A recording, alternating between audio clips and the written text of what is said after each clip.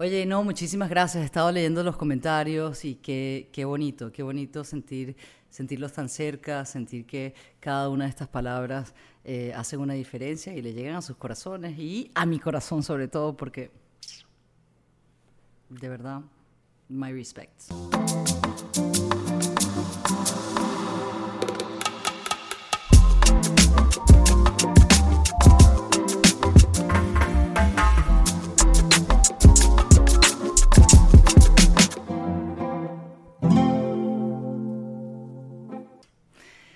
Bueno, bienvenidos a The Zing with Double G. No se olviden de que los pueden escuchar en todas las plataformas, suscribirse al YouTube. Estamos en Spotify, en Apple, Revolver. Y gracias por tanto cariño y gracias por tanta sinceridad. Y eso es lo que es. Y yo hoy quiero que entre todos, porque somos todos tan diferentes, hay tantos grupos de personas con diferentes cualidades, con diferentes pasiones y con diferentes fortalezas, ¿no? A mí siempre me tacharon un poco como de rebelde y a mí me encanta. Y no es que me tacharon, porque la verdad es que nunca me tacharon. Yo nunca entendí el concepto de lo que era la oveja negra de la familia o la oveja negra de cualquier cosa. Nunca entendí ese concepto, no lo entiendo y gracias a no entenderlo, quizás he podido empujar los sistemas de... Siempre hay espacio para mejorar, nada es perfecto, pero hay gente que le gusta seguir las reglas o, como bien me dijo un señor una vez, bueno, es que la religión existe porque hay que ponerle reglas a 7 billones de personas. Y yo... Pero esas reglas hacen feliz a 7 billones de personas, esas reglas son justas para 7 billones de personas y por eso existen unos Aristóteles que se atreven quizás a cuestionar y cuestionar están guindando su pellejo, o sea, estás poniendo en la guillotina tu persona. Sócrates, lo mataron, mira... Las suffragettes, hace 100 años las mujeres no podían votar, hace 20 años las mujeres no podían tener una tarjeta de crédito. Y no solamente digo las mujeres, quizás cualquier hombre, persona de un color de piel, del continente de donde vienes, de la religión donde vienes, ha sido cuestionado porque son rebeldes, son extremistas, piensan diferente. Y lo bonito es que pensemos diferente, que en esa diversidad hay esa polinización de culturas. Mira, yo este año 2021 me sentí súper rebelde, que no me había sentido hace mucho tiempo porque, bueno, vienes tratando de tanto de rebeldía desde tan pequeña a tratar de seguir las normas. Y yo digo, bueno, me siento súper rebelde. I'm going to pierce my nipples. I was feeling super rebel in this 2021. I thought that since it was kind of a self-expression, but at the same time, I didn't have the guts to do it. So I went and shaved my eyebrows. Así como Maluma Baby. No me quedó tan bien. Desastre total, pero en ese desastre uno aprende. Yo digo que siempre que uno se pueda atrever, no todo el mundo se atreve y está bien, está súper bien que algunas otras personas te guste estar en un espacio de comodidad. Para mí siempre ha sido ese cuestionar cómo podemos cambiar, mejorar, y por eso muchas veces me han tachado de la oveja negra de la familia, de la oveja negra de esto.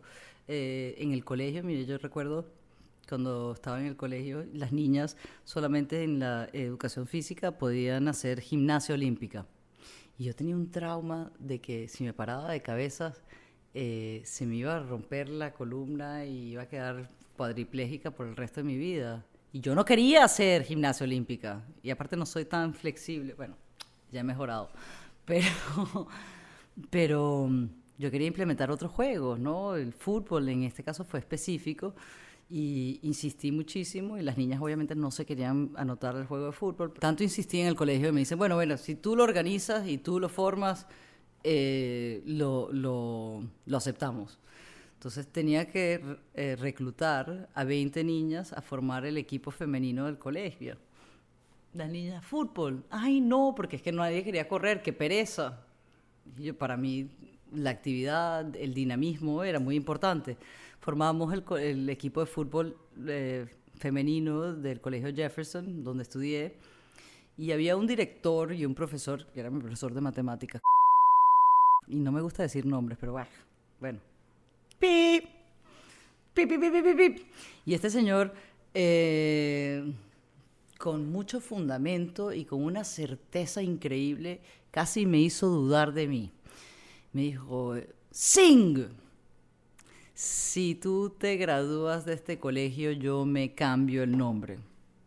No solamente me volví presidente de la plancha estudiantil, formé la biblioteca del colegio, implementé todo lo que viene siendo la parte del estudio de tecnología con el apoyo de tener un salón de computadoras y me gradué con honores. Entonces el día que me gradué le dije, bueno, y entonces, ¿ya escogiste tu nombre?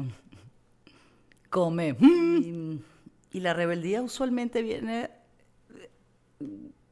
adjunta quizás a un pensamiento o buenas ideas de que algo con una connotación muy negativa.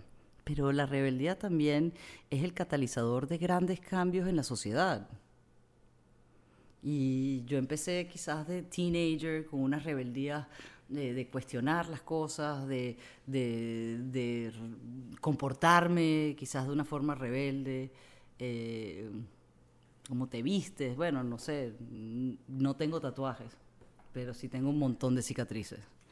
Y de eso, bueno, llevar esa rebeldía, esa voz de que puedas empezar a hacer esos cambios, primero en tu colegio, luego al mainstream media, en MTV, con la música, con otros actores, luego en el nivel de las plataformas de las políticas públicas en las Naciones Unidas, en países como Haití, en sectores como en Petare, en Venezuela, que por ser rebelde llevas un cambio que le beneficia a muchos, a la sociedad. Así que, bueno, quizás cuando uno juzga y dice, ¡ay, no, qué horror! La oveja negra, esa niña sí es rebelde. Pues esa rebeldía puede llevar a cambios que pueden beneficiar cantidad de vidas, inclusive la de los que están juzgando. Cuestionarse las cosas es lo que es importante y por eso hacemos estas conversaciones. A mí me hace reflexionar de que, y lo que quiero compartir es que cada acción tiene una consecuencia. Entonces, una cosa es ser rebelde con una causa y ser rebelde por algo que uno cree que puede mejorar.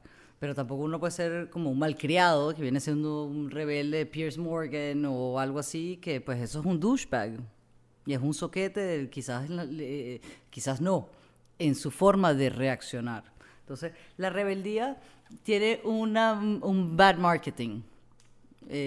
Hay rebeldes con causas y hoy en día en parte de que MTV, donde pasé mi gran parte de la carrera y el mainstream del entretenimiento, apoyaba, impulsaba la rebeldía. Cuando yo empecé a trabajar en este canal era la esencia, era el ser rebelde, el poder expresarse, el poder, Soda Stereo, los Rolling Stones, y vienes Lady Gaga, cómo cambias un poco los paradigmas, los ideales de las personas en lo que está aceptado o no está aceptado. Pero sobre todo que la rebeldía venga con causa, y hoy en día uno va creciendo y va madurando, tengo la rebeldía de hacer que todas las niñas y las mujeres tengan las mismas oportunidades, que nos podamos incorporar, de lo que trabajamos con Goleadoras, de poder lograr quitar todos esos pensamientos soquetes y pendejos que no nos hacen sino limitarnos. Y si no, también está bien que no seas rebelde, que puedas pues sencillamente disfrutar, apoyar o beneficiarte de los cambios que suceden. Pero pues estamos en constante evolución. Como decimos siempre, la vida es dinámica. Hablamos con Dios, hablamos con el diablo, si es que existen.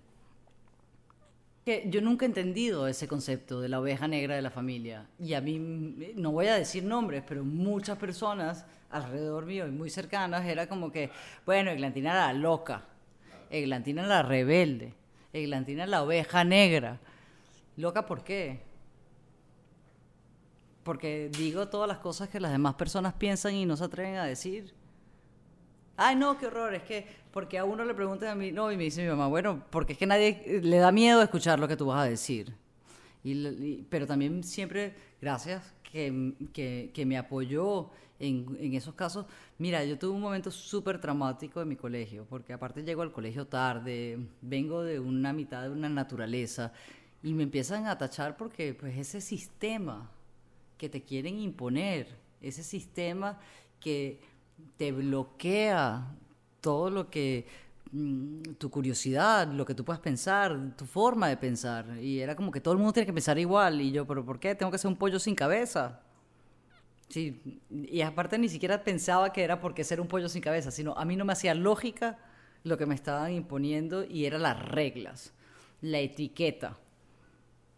Y eso fue un contraste súper grande, porque vengo de una libertad, de una naturaleza, de un estado de supervivencia donde tú tienes una conexión con lo que realmente es real.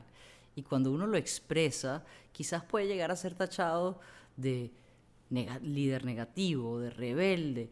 Nunca, porque en mi vida le he querido quitar nada a nadie. En mi vida le he hecho daño, pero ni a un mosquito. Y sí, disculpa. Pero creo que a lo largo de mi vida, cada uno de los momentos han sido unos actos de rebeldía, donde he podido hacer unos cambios, sobre todo para mí, personales, individuales, pero creo que también pues los he compartido con el mundo. Llegar a trabajar a un canal como MTV, a un mainstream media, y poder proponer cosas diferentes, promover otros estilos de vida, otros pensamientos, la libertad, la expresión, como vuelvo y digo, sin expresión no hay libertad. Entonces, nazco en una familia muy conservadora.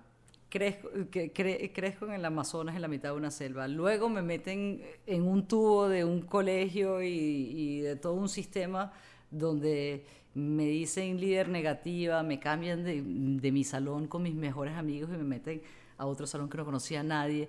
Bueno, era como, ay, soy mala, soy buena, me estaba cuestionando yo qué estoy haciendo. Ay, la oveja negra. Ese concepto, por suerte, no lo quise aceptar, y ahí va mi acto de rebeldía. No acepto esto, y al decir no fue la más rebelde de todas. Y vamos a usar estas plataformas para conectarnos con otros, y vamos a usar estos lenguajes universales, y si utilizamos MTV, viva el rockero, y viva Dios, y viva el diablo, porque es que si no existe la oscuridad, no existe la luz, y si no existe un contraste, no vamos a poder discrepar, discutir, conversar, crecer, evolucionar. Y en muchos casos quizás mis actos de rebeldía han sido inconscientes, y ya hoy en día va uno con una madurez y busca actos de rebeldía, como lo he hecho quizás con Goleadoras, quizás no, lo hago con Goleadoras, de por qué las niñas no pueden también anotar muchísimos goles y recibir esos aplausos de 60.000 personas en un estadio, en una audiencia, y sentirse gladiadoras y diosas y grandiosas. Todos tenemos el chance. Ponle el trabajo. Y si ese trabajo significa que tienes que rebelarte enfrente a una religión, enfrente a una sociedad, enfrente a un sistema, pues venga, va a valer la pena. Mira, yo he sido tan rebelde, y mis actos de rebeldía me han llevado a grandes cosas. Tanto así que me han llevado hasta la cárcel. Pero bueno, eso se los cuento en otro episodio. Bueno, a ver, cuéntenme, que quiero saber cuándo ustedes fueron rebeldes, cómo han sido sus rebeldías, cuáles son las rebeldías que no han desarrollado. Vengan a mi canal de YouTube, suscríbanse, estamos en Spotify, en Apple. Quiero leer sus comentarios, quiero saber lo que piensan, quiero saber lo que sienten. Aquí estamos, una para todas y todas para una.